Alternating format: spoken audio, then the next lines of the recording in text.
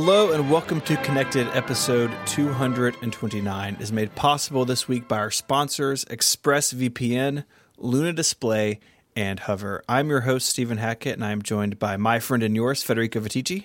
Hello, Stephen. How are you? I'm doing well. How are you? I'm good. Where is Michael? He's here too. Hi. Hello. Hey, buddy. I don't want to wait for follow-up. Are you still using the paper like? I just need to know.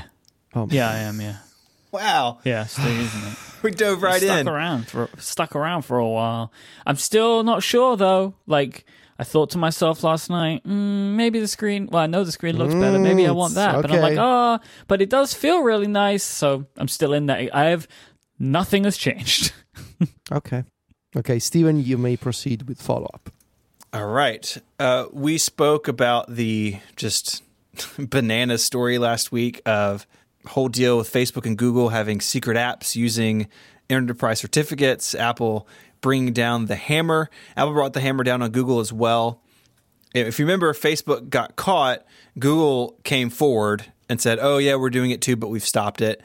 And Apple, I think for consistency's sake, took Google's certificate away. It seems like for a shorter period of time, although I'm not sure anyone's reported exactly how long these companies were without these. But it seems like it was like a day or two, really, before they started, like before the reports started coming out that maybe it was coming back. So it wasn't very long, but long enough to sting, I assume. Yeah, I mean, anytime you like cripple a company internally, any hour feels like an eternity, I'm sure, if you're on the inside. I would assume that you get these back after like long, very high level conversations. Like, is this Phil Schiller talking to like the CTO at Facebook? Does it go even higher than that? Like, they couldn't use group FaceTime because that was down all week. So I wonder, just like one-on-ones only. Yeah. It's a group FaceTime that you have Phil Schiller and Tim like crowded in like a booth and like holding an iPad out. How close do you think they sit to each other when they're in meetings? You think it's close?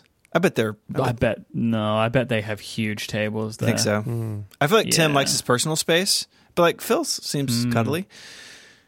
So anyways, Facebook and Google, they have their certificates back, and this is now, I think, sort of wrapped up. I guess my only thought, like moving forward from here, is, I mean, this is like a really big card in Apple's hand, right? Like, there's not much more they could do past this, short of taking them out of the App Store. And as we've spoken about, that seems like a bad idea for everybody. So did Apple sort of like use the most powerful weapon it has against these companies? And would it be willing to use it again if it felt like it was necessary? Yes. Of course. It depends, right? Like, this is a tool in the arsenal now that they could find other ways to use, I guess. But like, I feel like it would be weird if like they did something in the App Store and then they revoked the enterprise certificate just for funsies. My expectation is the way that both companies got theirs back, and I would say like it wasn't Apple didn't make a statement that they revoked Google's. They made a statement to say they were helping Google get their credentials back. Sure. How did this disappear down the rabbit hole? But it kind of, I saw some people saying that like in Google's rush to get rid of their VPN app, they may have screwed up their own enterprise certificate in some way. That's possible. Like, which was an interesting theory because Apple were very quick to say that they were happy to make statements about Facebook. But anyway, Apple and Facebook have a different relationship than Apple and Google do, right? Like Apple and Google work together on a lot of things, and Facebook they're competitive, but they don't throw words at each other like Facebook and Apple do. Right. And I think that because of that difference in tone in their relationships, maybe Apple treated them differently publicly, which is like totally fair and within Apple's rights. But I do think it's interesting to think about the relationships between the three of them all being really different from each other. And I think that Apple doing this, like, it definitely shows the power they have over their platform. And like, there's a lot of conversation sort of outside of our bubble, but sort of like one level up in like general tech podcasting the last week or so about like, does Apple have too much power over its platform? I don't know if I agree with that or disagree with it, honestly, but it is something to consider. Like, Apple holds the cards here to a certain point, but then they also need these other companies, right? They need to have communication going both ways. No, I'm just surprised when I see these tweets saying that Apple has too much power. It's called the Apple App Store. I mean, if you were in violation of something on the Google Play Store, Google would probably act the same. And when you're in violation of something on Facebook, Facebook removes your post. Like if you use a song that you're not supposed to. As a devil's advocate, the only way to get apps on phones, on iPhones, is through Apple Store, right? Yes. But you can do it in other ways on Android. So like it's different. Like that's the argument that people place. Is that illegal though? Like when you buy the iPhone, you know that's the only way to get software on the iPhone. Yeah. I mean, I don't know. I mean, I don't know if the European Union has done what they do yet. I don't know if they consider it a monopoly. Probably not, because they don't have the majority of the smartphone platform, right? Like if iOS was the most dominant smartphone platform, they would probably get into some trouble with the European Union, just because, right? This is what history has shown. Like they've done with Microsoft multiple times. And Google, in fact. They got on Google, didn't they? Yeah, Google got hit big time last year. So that's all really complicated, but it seems like this story is sort of wrapped up, and I guess we'll just see how long it is until Facebook, makes some sort of other egregious error. So I have like a wonderful conspiracy theory situation. I want to hear this. Because, so my expectation is, right, the way that this all got resolved is there was some conversations that happened at a higher level, and there was some like agreements that had to be made, right? Like Apple were like, well, you can't do this again, and you have to do this and this and this. Something kind of hilarious happened, both within like 48 hours of getting their enterprise certificates back. Facebook updated their Facebook app to finally support the XS Max, the XR, and the iPad Pro screen resolution. And then Google updated Docs, Sheets, and Gmail also to support the new iPad Pro screen resolutions. I'm not saying it definitely was related, but the timing is super funny to me. I'm sure that they were working on these things, but it is kind of hilarious that neither of these companies had done anything, and then all of a sudden here it is. And I know, before you tell me, like in March, so like there's like a deadline in March where you have to build for the resolution to be accepted on the App Store for the iPad Pros, but it's still kind of funny that they both happened within 48 hours of these problems occurring. Yeah. Like I feel there's definitely a cause and effect here, but it is pretty when funny. I was a kid and I did something bad and I would drive my parents upset. Was it usually the result of a bad prank would cause the problem? Or maybe I came home late, that kind of stuff. Sure. I would show my parents like the next day I would wash the dishes or clean my bedroom, that kind of stuff. And Facebook and Google have kind of done the same here. They upset Mother Apple, and so now they're showing them that they can be good boys. Yeah. Yeah. All right, what's next? FaceTime. Oh, yes, this happened. And it's still not fixed with the software update, right? Yeah. No. Yeah. Interesting. No. There hasn't been a software update in public. There's not. Is it in the 12.2 beta? Do you know, Federico? Not that I'm aware of, but also my FaceTime is still off. They couldn't turn it back on server side, right? Like, just, that's the problem, I guess. No. So what I've heard from several people now, and maybe it's all conjecture, but I think it makes sense, is that Apple's plan is to blacklist old versions of iOS against the group FaceTime server. So if you never update to 12. Whatever fixes it, group FaceTime will just never come back for you. That makes sense. So I hadn't thought of that.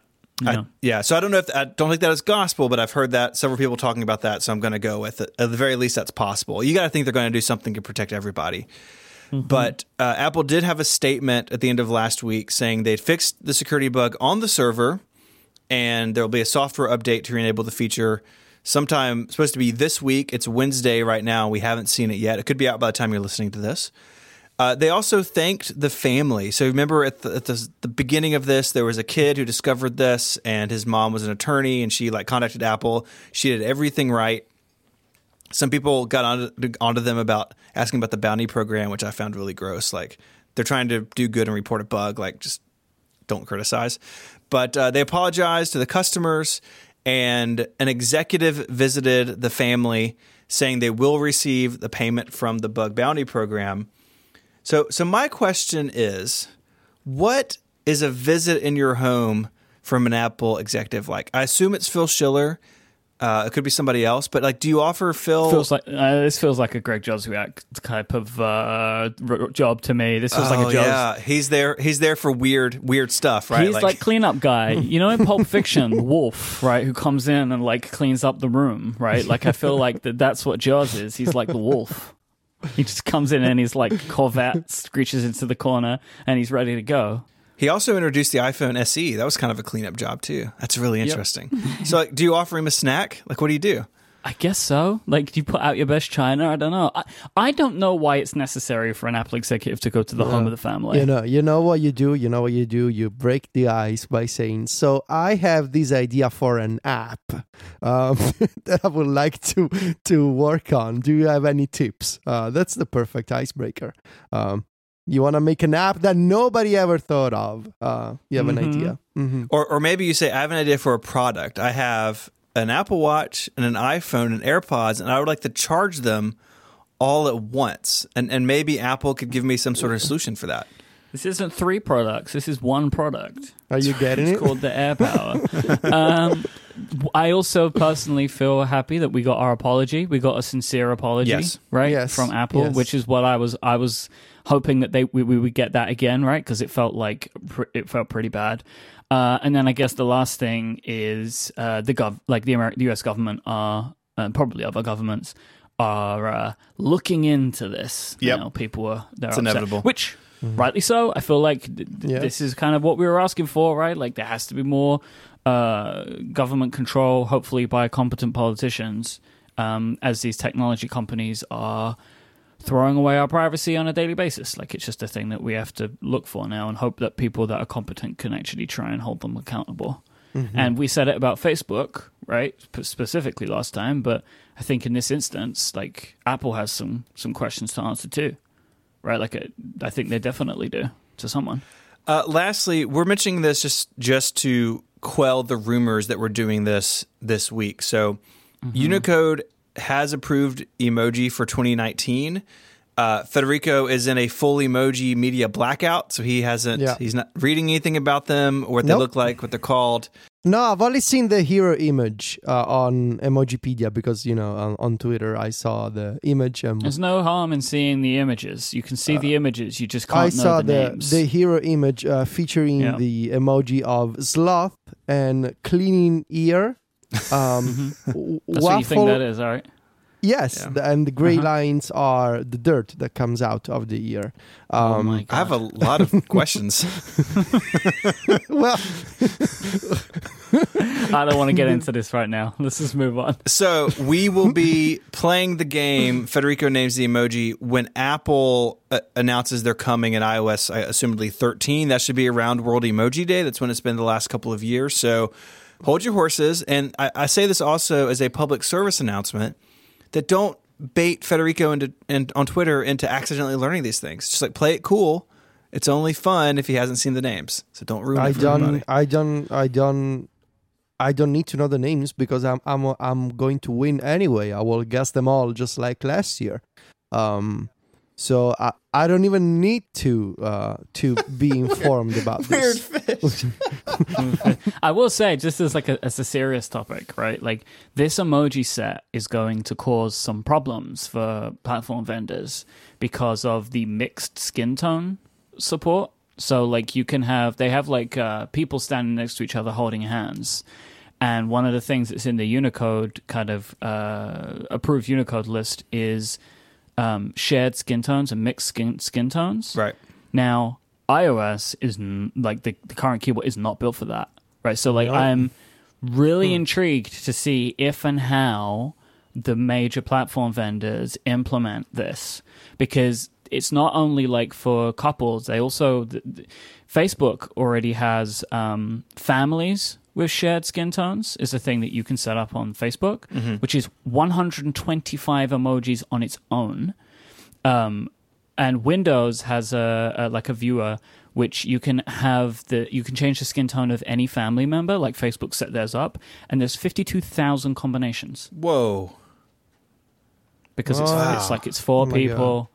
and with the ability to change the skin tones of all 4 individuals. So It's a lot. I'm really, really intrigued to see how this stuff gets supported. I'm sure Slack will be right on it. Right. There has to be a better way on iOS to deal with emoji. Like if iOS 13 doesn't introduce some kind of emoji search or just a faster way to find them, I will be really surprised. I feel like we reached the tipping point years ago and it's only gotten worse. Like we're getting hundreds of new emoji every year. And with all these new combinations, like the emoji keyboard on iOS is bad and whoever is in charge of the emoji department of the iOS team is doing Jeremy. a bad job. That's a bad job. Like the emoji keyboard is bad. Like it's just bad. Like I don't know. It's The one in Gboard is bad. good. So Yes, you know. it is. So hopefully iOS 13 give me the new home screen, dark mode, and emoji keyboard with search. So that's all I want. Well, kind of that's a quick win. That is like a It's- quick win for people, right? Like people will be so excited about Yeah. that. Right, like that would be genuinely like a huge feature of iOS 13 for tons and tons of people. Yes. Would be better emoji support. Yeah. So, feels like an easy one. All righty. We have a bunch of news to talk about. First, I want to tell you about our first sponsor. This episode of Connected is brought to you by ExpressVPN.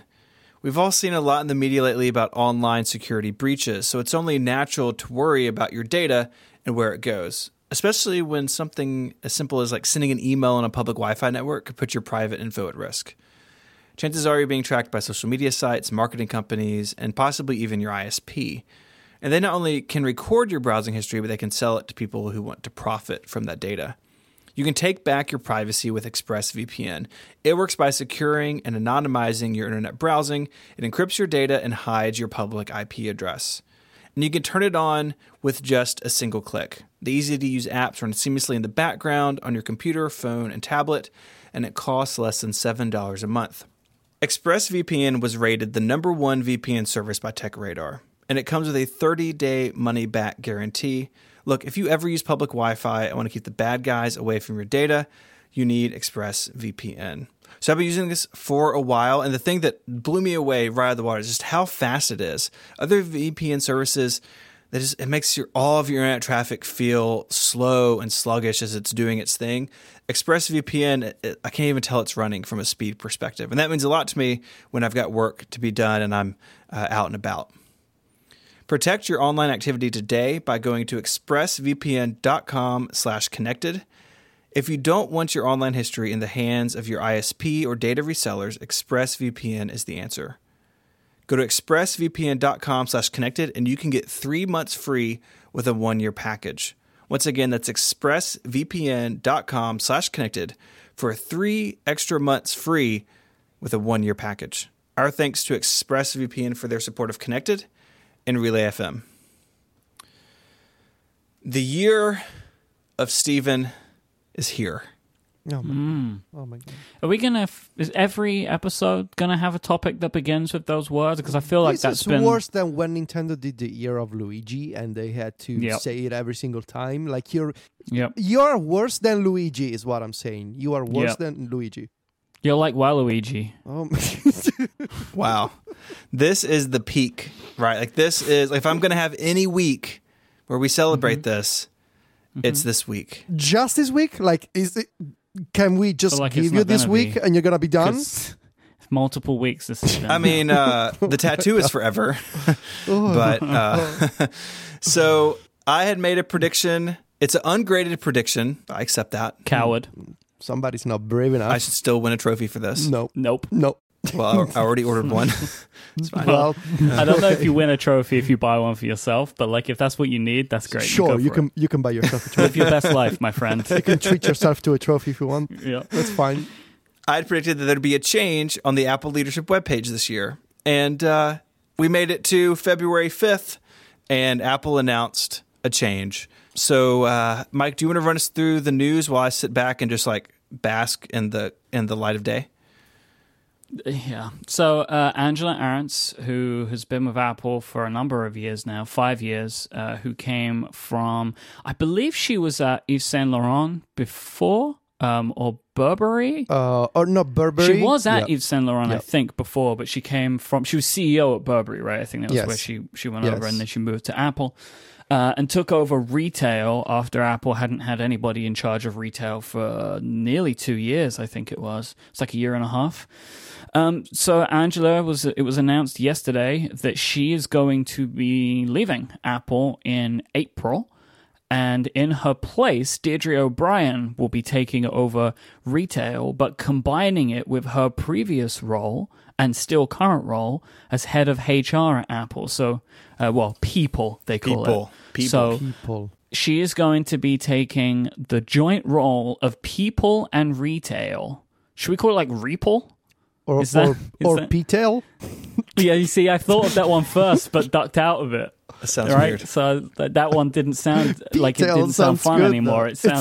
It sounded terrible. It's upsetting, really. So Deirdre O'Brien is now taking over the role. She's actually already been updated on Apple's leadership page as having that role. Even though Angela's also still there, which is interesting. So there's two heads of retail at the moment. And that's kind of where we are. And lots of people have lots of opinions, as you could imagine, right? Because she's leaving, and like, why is this happening? And a lot of thoughts about like Angela's legacy at Apple, I guess. So I want you guys to take this because I think I feel a little bit different. Okay, so I'll go first. Oh, can I just say one thing? Sorry, can I say one thing? I don't want to say it first because I really want to get to it. If it's one, only if it's one. I find it a great shame that another female executive, like we're down Yes. another female executive on Apple's leadership page.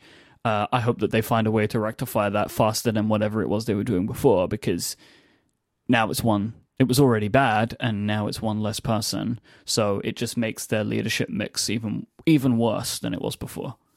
I agree. So that was the one thing. Okay, thank you. So I'll go first. I feel like this departure is sort of like a Rorschach test for what you think of modern Apple, and I sort of don't want to play that game. It is, though. That's brilliant. It is. I can only offer the perspective as an Apple customer, as somebody who uses the Apple Online Store and the physical Apple stores. I don't know. Nobody knows really of the three of us or other people on Twitter what really happened. It does feel from the outside. It does feel like a sudden departure, like something that was not planned months ago. Angela was on stage at the October event, had a big presence, big section about the Apple retail stores, this multi-year vision for what the Apple Store should be. She was profiled in Vanity Fair last week, I think. I don't know. It doesn't feel like something that was planned. I think it was Vogue. Wasn't it? Vogue business. Yes. Yeah. But my perspective as a customer is that I can appreciate, visually speaking or architecturally speaking, the new Apple stores. We don't have them in Rome, but I've seen them in London. I've seen them in San Francisco, I think, a few years ago. They're beautiful, and they are really extraordinarily unlike any other store that I've ever been to.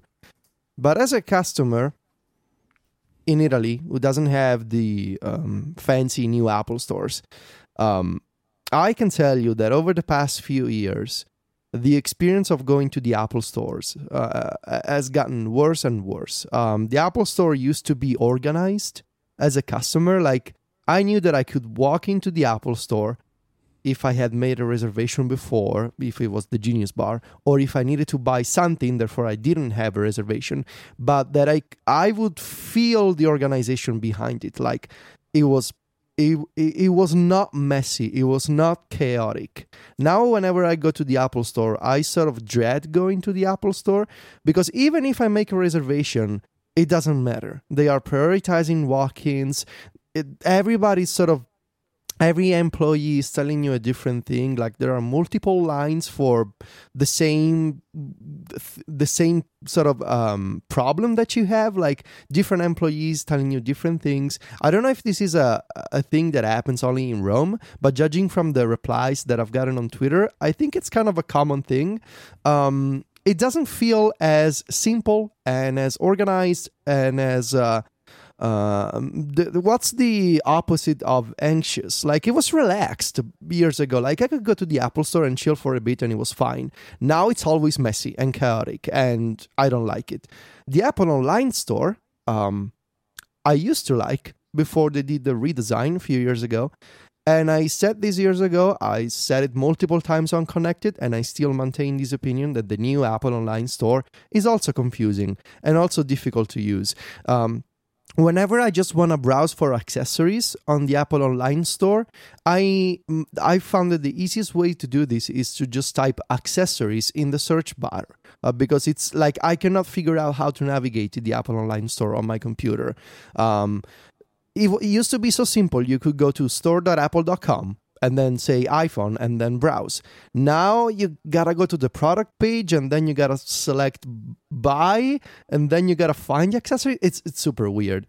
So again, I don't know. And my third point, is that we also covered this years ago on Connected. I still believe that the idea of thinking of a store as a town square is more inspirational than functional. I can appreciate, and we actually have an article on Mac Stories about this, the idea of Today at Apple and sort of using the Apple Store as a place that can foster the creativity of a local community with courses for photography, for drawing, for learning how to use the iPad, that kind of stuff. That's beautiful.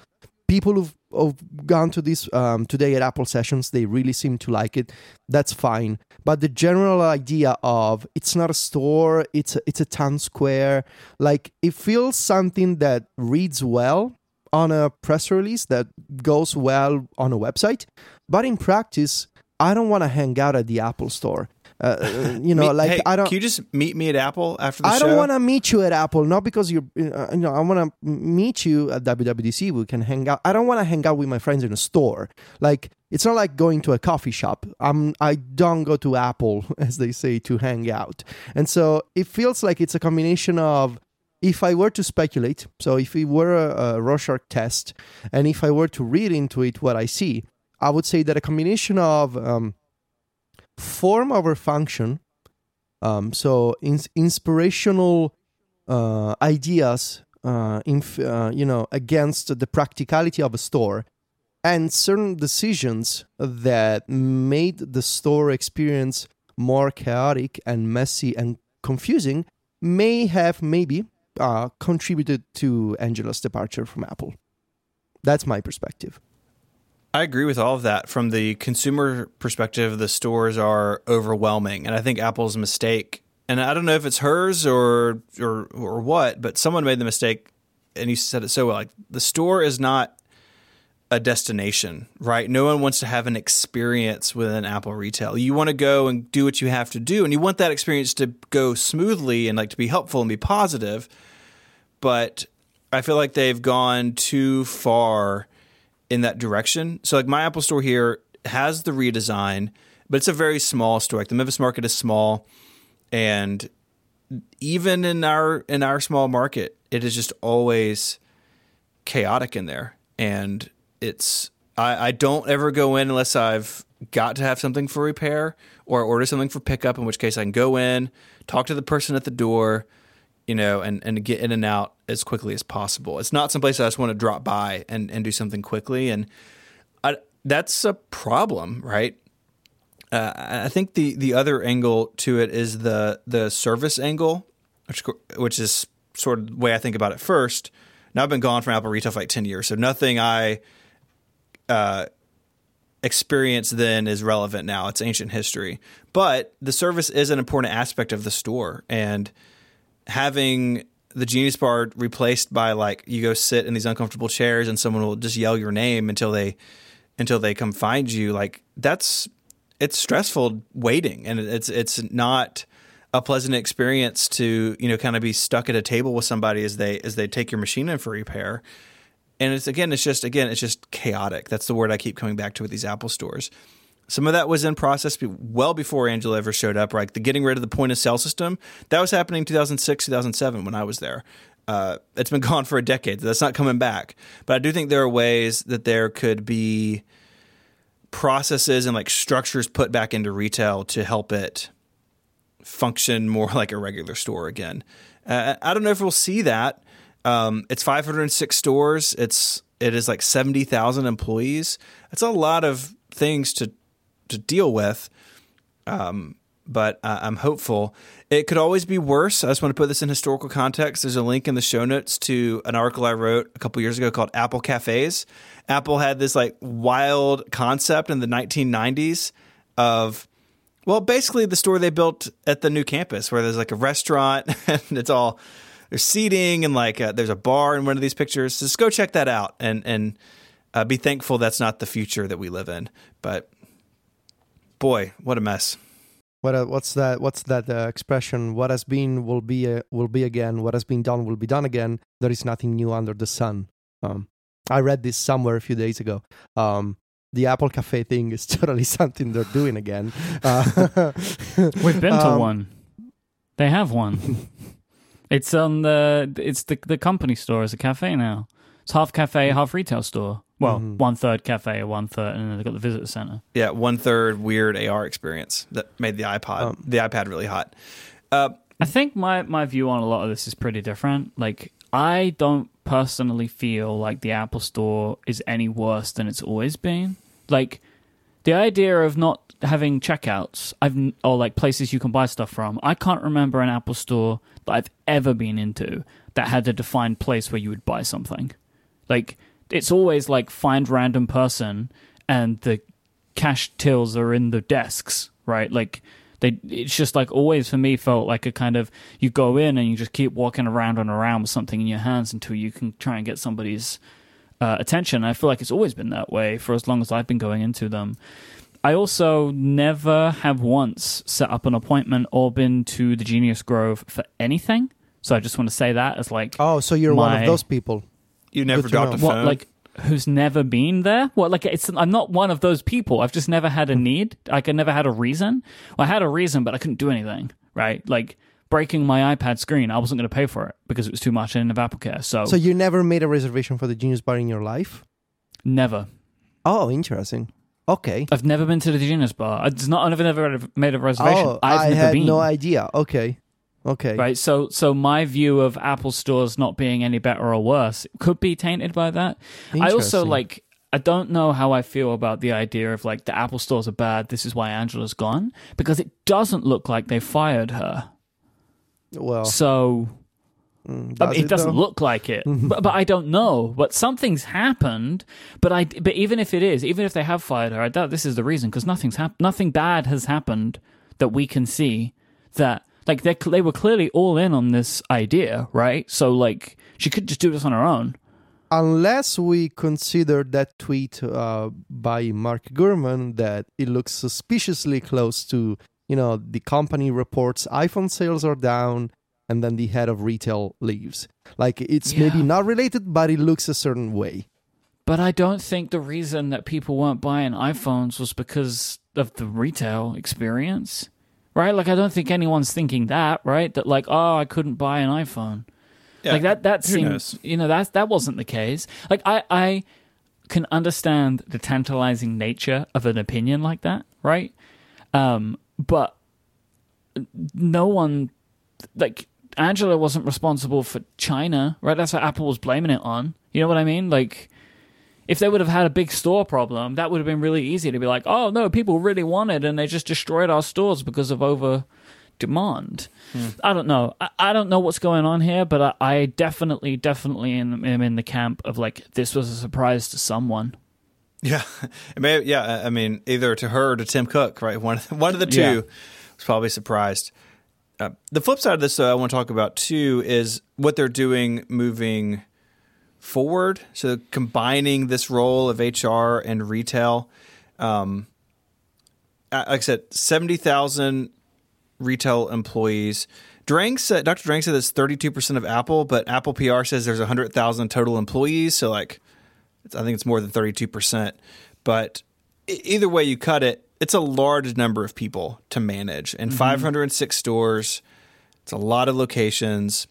And my concern with this is, and I said it yesterday, is that this means that retail doesn't have a full seat at the table anymore, right? That it is shared somehow with HR. And yes, these departments are way more than this one individual, right? They have tons and tons of people, and they're people directly under her who are completely responsible for retail, completely responsible for HR. But at the highest level, it being merged is just not something that I saw coming. But Gurman had another tweet talking about the turnover we've seen at Apple's very highest level since Tim Cook came. And the most turnover they've seen is in retail, right? They had Ron Johnson, who sort of started it, and then he left and did JCPenney, and that didn't go very well. Now he has a startup. And then it was empty for a while. And then they filled the position with a guy named John Browett. And yeah, the disaster guy from the UK. And that was like a real bad, and he got fired. Like Yes. Apple let him go. And then Angela came in. So there has been turnover here. So part of me thinks that maybe this isn't permanent and it's just to make sure someone can oversee it. But then at the same time, like maybe it's not, and maybe that's okay too. It's just unusual for Apple. It feels like, but at the same time, I think another factor to consider is like if you look at Apple's other segments, so like Craig Federighi in charge of software. Well, he is technically in charge of like all of their software platforms, but of course he has chiefs in charge of Mac OS, iOS, Watch OS, and the intern running tvOS. Right. And Johnny is back in charge of the two design departments that they split up for him. Right. They split them up so to give him time away from it. So maybe this isn't, while it's new to retail and HR, maybe it isn't as unusual with an Apple as it seems like it is once you dig in a little bit. The software and design roles, like the two subdivisions, they are inherently the same thing. Human resources and retail stores are not the same thing, right? They don't ladder up naturally into one person. Like my assumption here is just they didn't want this space to be open again. So they've given it to someone that they feel has the right skills to look after it until they can find a more permanent replacement. Right? Like it feels super strange to me to give one person these two roles because they don't have a natural fit together, and this clearly wasn't the way it was thought of before. Right? They haven't had a great idea of like, I know what we do. Deirdre should have both of these and we'll fire Angela. Like, that's not the reason that they've done this. Right. They just have an empty seat. And for whatever reason, I will say I don't know a lot about Deirdre O'Brien. I know that she's been at Apple for like 30 years. Yeah, she's a lifer, as they say. Like she's been there her career. I don't know much else about her. I hope to see a big profile about her soon, right? Because she's clearly taken on an important role. Mm-hmm. So I have some other thoughts about Angela Ahrendts. It is the general assumption that she was brought in to help Apple transition to become more of a fashion-conscious brand.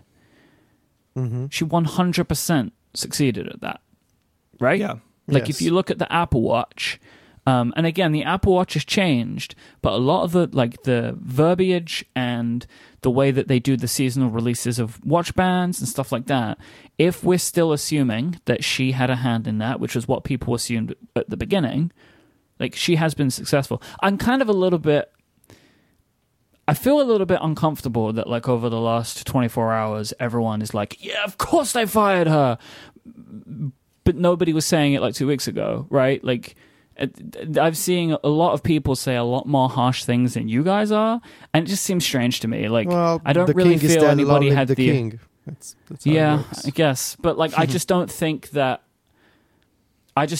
we can know enough. This genuinely feels more to me like she decided to leave than Apple knew they were getting rid of her. That's how it feels to me.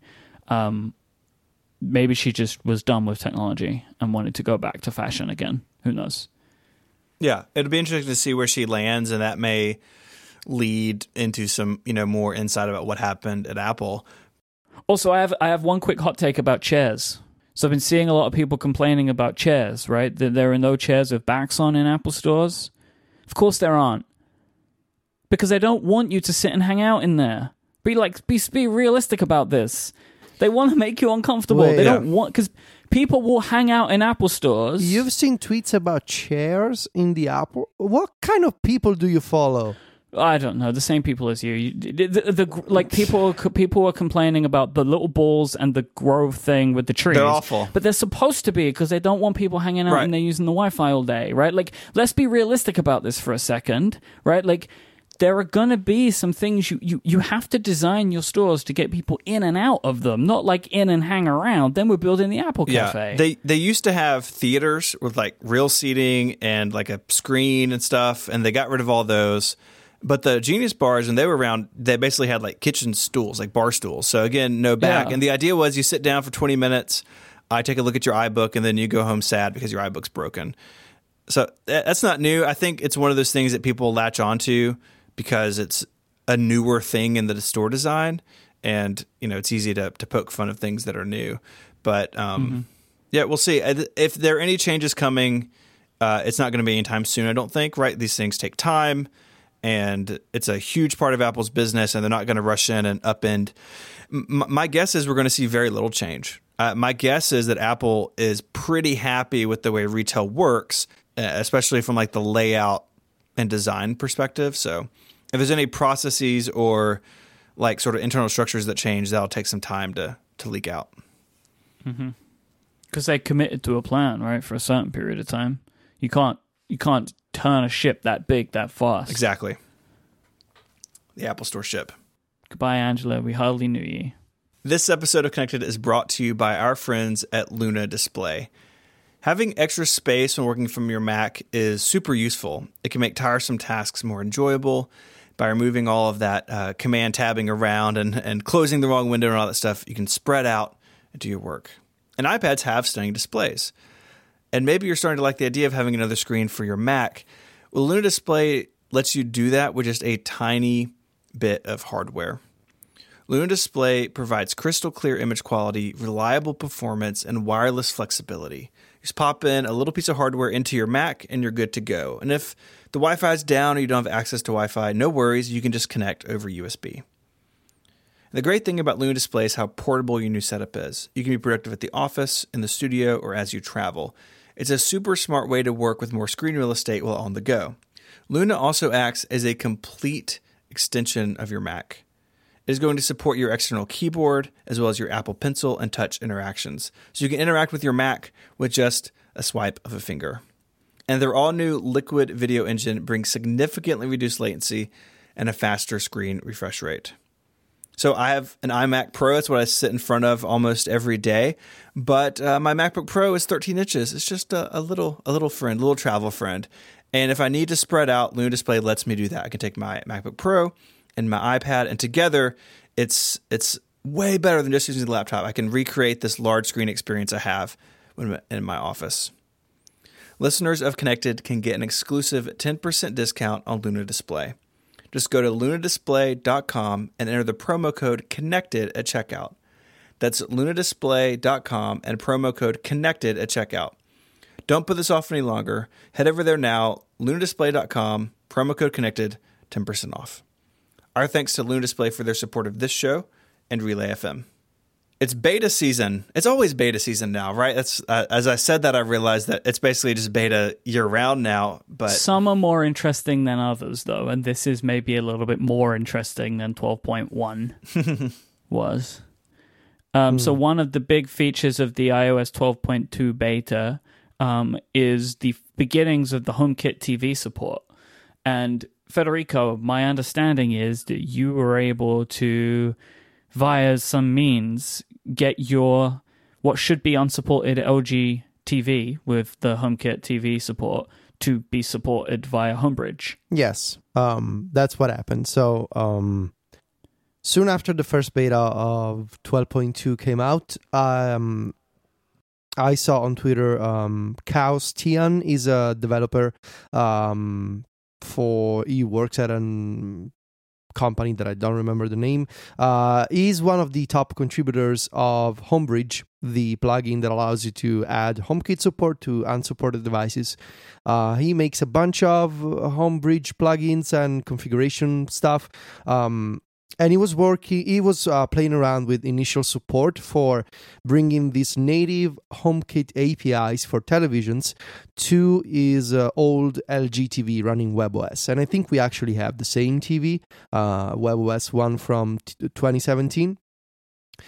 He got in touch with me. He sent me an early version of his plugin for adding the WebOS TV to HomeKit on 12.2, and eventually a couple of days later, the plugin that I was already using for Homebridge, it's called the Homebridge WebOS TV, was updated with native support for HomeKit and iOS 12.2. So for the past 10 days, 2 weeks, I had my TV in the Home app as a native television for iOS 12.2 instead of I used to have the old Homebridge plugins to do that, and they worked by essentially letting you fake certain TV controls as either a light bulb or a switch. So, for example, with the old plugin that I had, the TV volume was a light bulb. And so increasing and decreasing the brightness actually changed the volume of the TV. So you could use a slider to adjust the volume. Or, for example, if you wanted to switch between channels or to switch between inputs, with the old plugin, you would have switches in HomeKit as if they were electric outlets. And so you could turn off the switch to say, switch to HDMI 2 on the TV and stuff like that. With the new HomeKit support for televisions, some of these features are native integrations of the Home app. Others still require, at least for my needs and for my taste, still require the old plugins. So if you guys want, I can go over some of the details of what you get with HomeKit and TV. Please. Yes. So the idea is, in the Home app, you get a new type of accessory called the television. It's got a new icon. It looks like a TV. You can tap and hold it. You can press it with 3D touch, and it expands into a switch. So at a basic level, what you can do is you can turn off and turn on the TV. There's a settings button in the bottom right corner, as always. The thing that's new and different for televisions is in the bottom left, you get input as a new button of this UI, and the input button lets you switch between inputs of your television. So HDMI ports, or in the case of WebOS, and again, I'm testing a third-party plugin. This is not an official integration, but this plugin allows me to switch between inputs, but also native WebOS apps. This plugin uses the native WebOS API that LG makes, and so you, as a developer, you can write software that allows you to control your television, both for inputs. I have 4 HDMI ports, and I can switch between them, but also you can open WebOS apps. So the built-in television apps like Netflix, like the TV Guide, or I don't know, what else do I have? I have an Italian streaming service, that kind of stuff. Or the YouTube app, which I prefer to the YouTube app on the Apple TV. So at a basic level, what you do is you open the Home app and you expand the television button, and you can either turn off the, toggle the power state of the TV or switch between inputs. In settings, you can change the names of these inputs. And this is all you can do for now in the Home app. You also get, of course, this is actually my favorite way to control the TV, from Control Center, from the home button of Control Center. If you add your television as a favorite, you will find it there. You can expand it with 3D touch, and you can switch inputs from Control Center. You can turn off and turn on your TV from Control Center. I should specify that HomeKit support does not equal AirPlay 2. HomeKit support for televisions means controlling them, not streaming media using AirPlay. So those are two separate things, and to the best of my knowledge, I don't think there's a way to enable AirPlay 2 support using something like Homebridge. Because Homebridge, what it's doing is it's basically saying you have this HomeKit accessory on your network, and it works with the Home app. I don't think there's a way to do this with AirPlay 2, but I could be wrong. Still, HomeKit does not mean AirPlay 2. Two separate things. And finally, the other part of HomeKit support for televisions is the remote that you get in Control Center, and this is the thing where I have the most complaints about. So the remote looks like a very basic digital remote in that you get a directional pad with 4 arrow buttons to navigate to the UI, and a click button in the middle. This remote is available in the same Control Center screen where the Apple TV remote is, which is kind of confusing because when you open Control Center, it's got an Apple TV logo, but actually if you expand it and you open this menu, you will see your television remote. And you can there are 2 different ones. You can switch between them? You can switch between the Apple TV remote and the television remote, but when Control Center is in its initial state, you just see the Apple TV icon, which is kind of confusing. Remote is not in the HomeKit. No. It's in the Apple TV part. It's in the Apple TV part that of feels Control like Center. something that could be changed. Like the glyph could be changed. Yeah. Maybe. So you get this directional pad. Then you get a large empty space. And then at the bottom, at the very end of this remote UI, there's 4 buttons: play and pause, back, exit, and info. So back and exit, they behave as the remote that you will get on your, like the physical remote of your TV. In my case, back means navigate back, and exit means close the current view or the current app. Play and pause only work at least with my plugin and with my TV, for stuff like YouTube, for example, or Netflix. Depends if you're looking at an item that is playable. And info just opens the info view, the detailed view of what it is you're currently doing. So if I'm watching TV, WebOS shows me an info UI for the current channel. But if I'm watching Netflix, it brings up the detailed view of the episode, stuff like that. And that's about it. The remote is not customizable. That's my main problem with this. You cannot add inputs to the remote. This is something that I do all the time. Like with my physical remote, I either control the playback of the TV or change the volume, or I switch between inputs. My remote has buttons for Netflix and Prime Video, for example. But this digital remote, despite the fact that it's digital and in theory could be changed, right now it's not customizable. So if you want to change inputs, you got to use the HomeKit tile, which means first you got to you got to press on the home icon in Control Center. Then you got to press on the television button.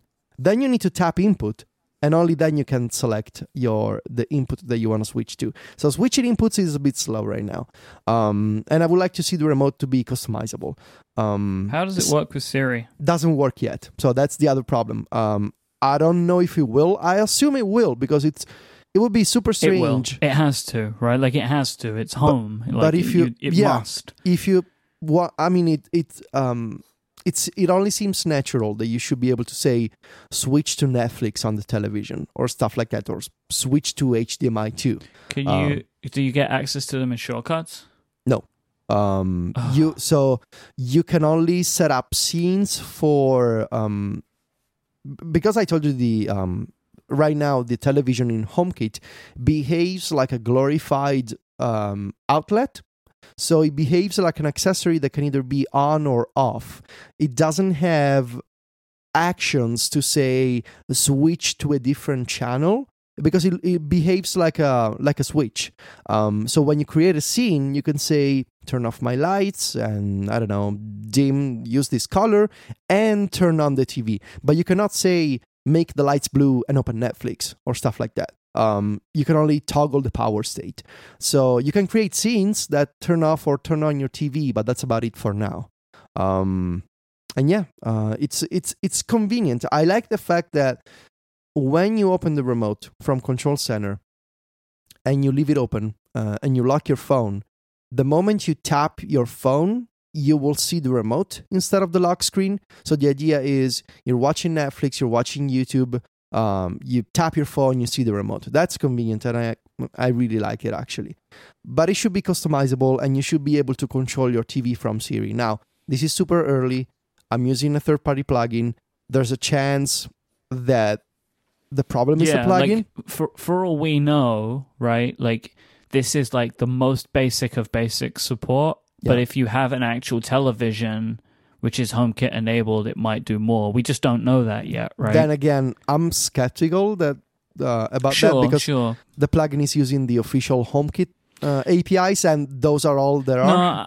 No, I think it's probably closer to what you're using, but I just don't want to, like, we don't have it's not all the definitive information yet, right? Yeah. But I like it. Like, once Apple gets the Siri integration going, the idea of asking the HomePod to control the television, that's gonna be real nice. At this point, considering the fact that a third-party developer was able to build a plugin using the WebOS API in a couple of days, make it work with HomeKit, I really want to hear LG's argument if they do not bring HomeKit support to the older TV sets running WebOS, because the new WebOS TVs from 2019 and those from 2017 or 2018 are going to run the same version of WebOS. So to artificially limit HomeKit, I'm not talking about AirPlay, which may or may not require some other dedicated chip. Again, I don't think we will, but I'm talking about HomeKit. And to limit that to just the 2019 models, while I understand, commercially speaking, why LG may want to do that, technically speaking, it seems like a sort of like a fake limitation. Because again, some indie developer got it going in 2 days. And I want to see what they do. But I don't know. Any other questions? I don't think so. Yeah, it's exciting to see what's possible. And I agree with you. I hope this goes as wide as possible, right? This isn't limited to just TVs you can buy this year. Yeah. Yeah, I really don't want to change my TV just to get HomeKit. Let me clarify before listeners ask. At the moment, I'm running the plugin called Homebridge WebOS TV. And I'm running it in a sort of mixed environment. There's an article on Mac Stories with screenshots about shows this stuff. In the sense that I have the television accessory as an official HomeKit one, but I still have other accessories, other items in HomeKit based on the legacy mode for this plugin. Because there's some things that this new HomeKit integration doesn't do. So I still have the slider to adjust the volume, which looks like a light bulb. Actually, Sylvia asked me about this last night. She was looking at my phone and she was like, why are you changing the volume of the TV, but it looks like a light bulb? And it says brightness. So I still have that. I still have switches to open individual channels, like channel 5, channel 6 on my TV. I still have switches to open apps that cannot be opened by the new plugin and stuff like that. So it's a mixed environment right now, but it works well. So we'll see if future betas open up new endpoints for the HomeKit API or a customizable remote. That would be really nice. So there was some other stuff that came out in 12.2. One thing was found by Guillermo Rambo, which is lots of references to Apple News magazines. Kind of like they found some splash screens, which seem to indicate that magazines are in fact coming to Apple News.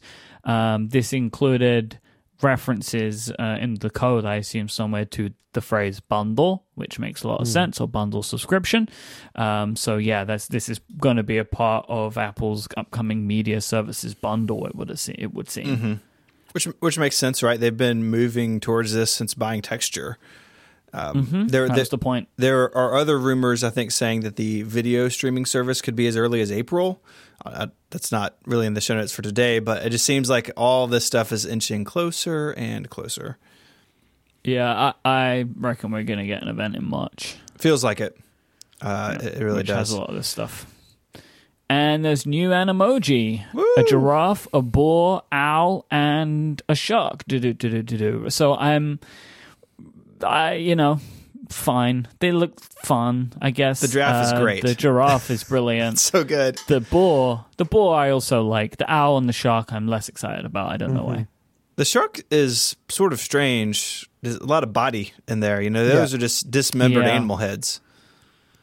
Yeah.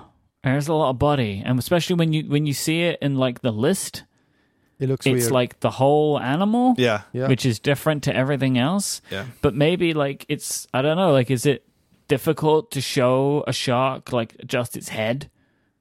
Like how This is does not it a question work? that has ever been asked before in a podcast. I guess so. Like, can you visually depict a shark just by its head? If a shark doesn't have a body, how can it swim? That's the Like where does the head of the shark end and the body begins? Nobody really knows. Yeah, Nobody science knows. is out on this. They haven't figured it out. They've tried. So much also- time, energy, and money has been poured into the answer of that question. How does Apple pick these animals? Like, do they have I would love stats to decide the next Animoji? Do they have like a draft? Oh, they should totally have a draft for the next Animoji. They should ask Jason to run it. As They a could license outsource the the Jason draft. Snell technology. I don't Are there any animals that feel you like would? I understand. Are there any animals you Why? would like to see, Federico? Weird fish would be interesting as an Animoji, I think. Sure. But also, okay, let me look at the animals on the emoji. Why is it keyboard. all just animals too? I Um, want more other things. I would like to they have- have the robot. I want like an alien. There's got to be some others. I would like to have squid. Squid should be an Animoji. Okay. Goat should I be still an want the Animoji. emoji face, just the regular emoji face. Hedgehog should be an Animoji. What else? I kind of want the Animoji for a duck. That could be fun. Okay. Okay. Yeah, these are my 4. Weird fish. Goat. There's duck. no cow, right? There's no cow. That seems like a pretty obvious one. Yeah. I actually want the Animoji with the creepy face of the moon. I want that Animoji. Creepy moon face. Mm-hmm. That's actually my top pick. Weird fish That's second. like a snowman. Snowman Yeah, would be nice. That would be Drang's Animoji. Yeah. What if they do like the Animoji for the pedal for playing ping pong? Imagine that. Can you imagine if they like enabled you to make an emoji of your own face? Imagine what that would be like. What would you call It's that? like some Like a self emoji. an emoji me. That's probably it. If you have an animal you would like to see as an emoji, please tweet at Federico, and he'll get it done. If it's a really good one, I will thumbs up. There you go. So you can send them to him, but they've got to be good. But you need to motivate your decision and convince me of its validity. That's how it works. So If you you're want not asking thumbs for up. papers, is what you're asking for. I'm asking for people to pitch me animal candidates for Animoji. Okay. And with the good ones, I will forward to Jason Snell for Perfect. the draft. Yes. Great. I don't know where I'm going with this. Jason will probably hate me, but I'm going to do it. I don't care. So, Jason loves email. It'll be fine. mhm. All right, we have one last topic to round out this week, but before we do that, let me tell you about our final sponsor. This episode of Connected is brought to you in part by our friends over at Hover. Look, buying a domain name is the first step in building your online identity. And with Hover, you can find the domain that shows the world who you are and what you're passionate about. So my blog, 512pixels.net, that domain has been at Hover basically forever. And I use that as sort of my hub for my writing, my YouTube channel. It all goes through there. And the name comes from the screen size on the original Mac. So I had this idea of like this weird detail, maybe a cool brand name, when I got the domain names, and I was off to the races. Hover has a really great interface when you go to find a domain. So you search for domain, find the one you want, And as you're going through the checkout process, there's no upsells. It's like a really clean user interface. They're not trying to shove stuff down your throat you don't need. And I really feel respected as a customer of Hover, knowing that they're not trying to squeeze every dime out of me that they could. And if I ever have any trouble, I can reach out to their best-in-class customer support team. Look, DNS is a mystery. No one really knows how it works. So you can contact Hover, and if you have questions about this sort of stuff, they can walk you right through it. It's been great over the years. I've had to change things knowing that they've got my back. And who doesn't need a domain name? Everyone's got one. It's important for yours to stand out. So Hover has over 400 domain name extensions to choose from, which you can help your brand identify itself, help something that really fits what you're after.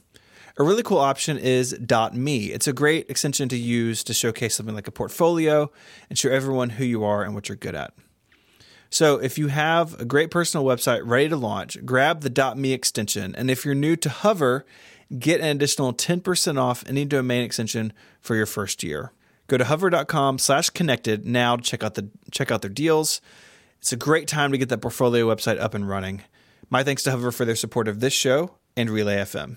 Also in the 12.2 beta, Ahoy telephone for AirPods. I feel like this rumor just like comes in round every 3 or 4 months or so that new AirPods could have always listening Siri, and it seems like maybe that's, again, getting closer. I mean, this was rumored last year. And remember at the Apple event where they showed the video and everybody thought, oh, they leaked their own AirPods, and then they didn't announce those AirPods. They did it. I mean, this is your friend has been holding this up, AirPower. Oh, it's my friend. Now you're. I don't feel responsible for my friendships, and in this case, I don't understand your subtle criticism of my apprehension for AirPower's state. Therefore, I take no offense in your joke, Mike. Good. That's perfect. What just happened? I don't know what happened. I was setting myself up for being told off, but it was actually perfect. It was actually really nice and loving. Anyway, yes. Where are these AirPods? Where are they? So is this something that we want? Like, I feel like I don't mind. I know, Mike, I know you don't like tapping the AirPods when they're in your ear, and I totally understand that. I feel like a lot of people probably feel that way. It doesn't bother me personally. I'm not like, this would be a nice to have for me, but I guess I'm saying like I don't feel like my AirPods are incomplete because they don't have this feature. I wouldn't use it. Really? I would. You're surprising me today. First, you never made a reservation to the Genius Bar. Now you would never use Siri on the AirPods. Do you even use Apple products? Look, I don't want to talk about that today. I just can't imagine myself calling Siri in a crowded environment, for one. Like, I'm out in the world, right? Like, I just don't imagine doing it then. And then more than that, what would I use it for, right? Like, would I use it to send a message? I never want to send a message without seeing what it's saying. Play music. Yeah, but it does that now. You just have to tap it. It's so infrequent that I would want to make that change. I would just be as happy grabbing my phone out of my pocket. So do you talk to your AirPods now? Like, if you don't tap Never. Them. Do you, Federico? No, because Siri sounds terrible right now on the AirPods. Yeah, I don't have double tap for Siri enabled on my HomePod. I do. AirPods. Huh. No, I don't. No. I have the gesture, the double tap is play pause on both sides. Same. I do that because I don't think I would be able to remember which side I set the gesture for each. So that's impossible. I didn't change it. Yeah. So my trick for this, when I used to have the setting, was that Siri starts with an S, and in Italian left is sinistra, which also sounds starts with an S. Therefore, Siri was on the left. That was my old trick. Yeah. But stop also starts with an S. Well, that's your problem because you're American. I don't care. So what is the word? What is the Italian word for stop? What's the letter? What does that begin with? For stop? Yeah. Yeah. It's stop. Right, well, then it also So it's applies not my to you. You're fault. like, you're an American. That's why I said it, because you're like, you're an American. But, like, it's the Well- same for you. Stop is also, like, But I No, guess- but I was talking about Siri. I don't care about stop. But play Yeah. pause, I guess, starts with something else other than an S. I get it. It's good. It's good. I use Siri on my AirPods, not a ton, but so I use my AirPods basically in three situations. One, I am traveling and like walking through an airport or something. We've talked before about how using AirPods on a plane is a terrible idea. I don't use them on the plane, but traveling, I use them. And if I'm walking through an airport, I don't mind tapping and asking Siri something. I use them at the gym, in which case I never want to talk to Siri because then you're just the guy at the gym muttering, which is just like not a good look. And then I use them around the house doing like yard work or doing dishes or something like that, in which case my phone isn't always on me. Like maybe it's on the counter, or if I'm mowing the grass, maybe it's like on the back porch and I'm just out in the yard, in which case it is nice to have it enabled. But again, I don't feel like the lack of Ahoy telephone breaks the experience for me. But I do find it useful to talk to Siri when that's all I have with me. I've had a problem with my AirPods for the past few months, and I linked it on Mac Stories a couple of weeks ago. I've noticed that my day one AirPods, I actually got them in December 2016 when they launched. Their battery doesn't last as long as it used to, and also the volume in one of them is quieter than it used to be. And yes, I cleaned them and I tried a bunch of different things like setting up the AirPods from scratch. I think it's just they have aged, and I've used them basically every day for the past 2 years and something. So I'm in the market for new AirPods. I really can't wait for Apple to release the new models, because like I used to be able to run through an entire episode of Cortex or Upgrade and at full volume, because I usually use AirPods when I'm doing something else around the house, and therefore I want the full volume to cover like the sound of washing dishes or having a vacuum cleaner, that kind of stuff. And even at full volume, after going through 90 minutes of podcasts, I still had plenty of battery life left. Now, if I do the same, I get the low power chime at some point before the podcast ends. It's the saddest sound Apple has ever like, used in their software. It's the I'm dying sound. It makes me feel real bad. It feels like a pretty low quality audio file, as well as it's sounding sad. Well, it has to be a death cry, so of course it has to sound bad. And so I was thinking a few days ago, what do I actually want to see in the new AirPods? Besides support for Siri, which, as I said, sounds terrible right now. But it sounds like Siri on Bluetooth 1.0. Like it sounds really, really bad. Yeah, for me at least, I don't know. Like when you use Siri on the AirPods, does it sound like Siri on the phone for you? It sounds so bad for me. Not as good, but I don't think it sounds like garbage. But now I'm going to pay attention to that now. Maybe you've ruined it for me. Maybe I just have higher standards than you do. Sorry. No, the AirPod battery thing, that's a real thing. Like I replaced mine over the summer because I was like, they just fell off a cliff, and That's very unfortunate. Not the AirPod, the battery life. How did you do that? What you doing? You got a cliff now? I'm just rock climbing all the time with my AirPods. That's a terrible idea. So I see that a lot, like on Twitter, and people talking that the battery life is starting to decline on these original ones, and you're in a bad spot, right? Like, do you buy them now, or try to like push through until the new ones show up? That's complicated. I almost had the half idea of maybe I should just get new AirPods. I don't want to wait. But then it feels like it's 180 euros. Like they're not cheap. They're expensive and they're not exactly disposable. So I'm gonna wait. But yes, besides Siri, I would actually like them to be a bit louder. I don't know if this is because the volume has suffered on mine, but if possible, I would like them to be a bit louder and to have more bass.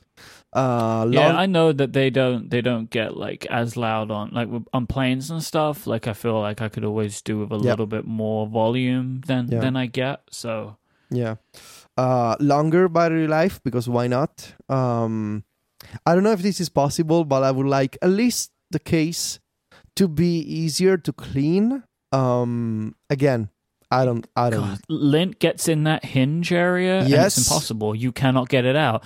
It's almost like my lint is made It's of there paint. for all time. It's just like impossible. Like you can't remove it. It's wild. It's wild. And finally, it would be really nice if the AirPods could double as a heart rate monitor.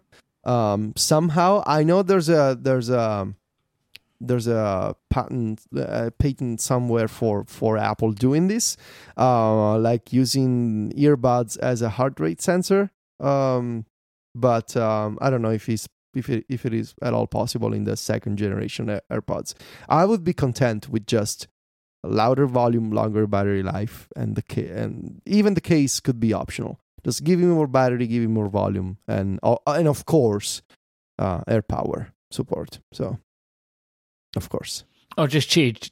Yeah, that would be fine. Doesn't need to be specifically for AirPower. Well, I could accept that, but AirPower would be preferable. Provided AirPower is available. All right, your AirPower support is useless if there's no AirPower, Matt. Right, you're I'm sorry. an AirPower truther, as they call them. Yeah, and the truth is there's no AirPower. Well, okay. Wow. Right. Okay. That is the truth. Yeah. The AirPower was staged in Hollywood. Well, actually, yes, it was on a slide and a video. So You can see the way that the wind affects the cable. You can see that it's all fake. Bunch of fake moon dust all over it. Mike, do you have any desires for updated AirPods? What would you have changed in this product, if anything? Faster and better device switching. Yes. This is where I am. It is very good. I wished Until it was falls more. down.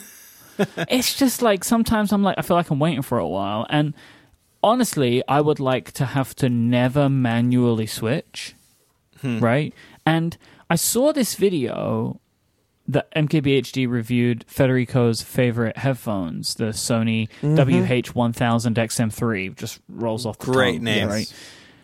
And he spoke about, like, he made reference to being able to be connected via Bluetooth to multiple devices. Wait, and how? when you just press play, I don't know. He made a reference to it. I don't know. I don't have these things. I think it's Bluetooth 5 point something or 5 something. Like you can have multiple devices connected, and whatever one you start playing audio on, it will just take over. mine don't do that. Have you tried though? But do you have devices that support that Bluetooth spec? Oh, because the iPhones don't, and like I don't know. I don't know. All I know is like he made reference to this, and I would like that. I would like that. I would like that. If it doesn't exist, I want Apple to do that. Like yes, all my yes. devices are connected, and whichever starts playing audio most recently, my AirPods switch to it. Yes, I want that. Make it happen, Mike. That's what I want. Do something. Okay. I've done all I can, which is ask for it. Okay. And what else would I like? What if the AirPods could make an appointment to the Genius Bar for you? Then I would be useless for me. I would like more than just white. I don't know exactly what I want, but I want more options than just white. What about like all green? white. Black. Black, Maybe. Please. It depends. Maybe black. What about but like indigo? definitely white. More than white. Wow. Yes. Flower power. You found those two. I want flower power. indigo and flower power. They're the two color options that I want, and also some way to do native volume adjustment on the AirPods themselves. yes. That's what I would also Like a I slide know that's like gesture. that. Yeah, it seems like that would always be really super difficult, but I would really love that. Is that it? I think so. Do you have no wishes?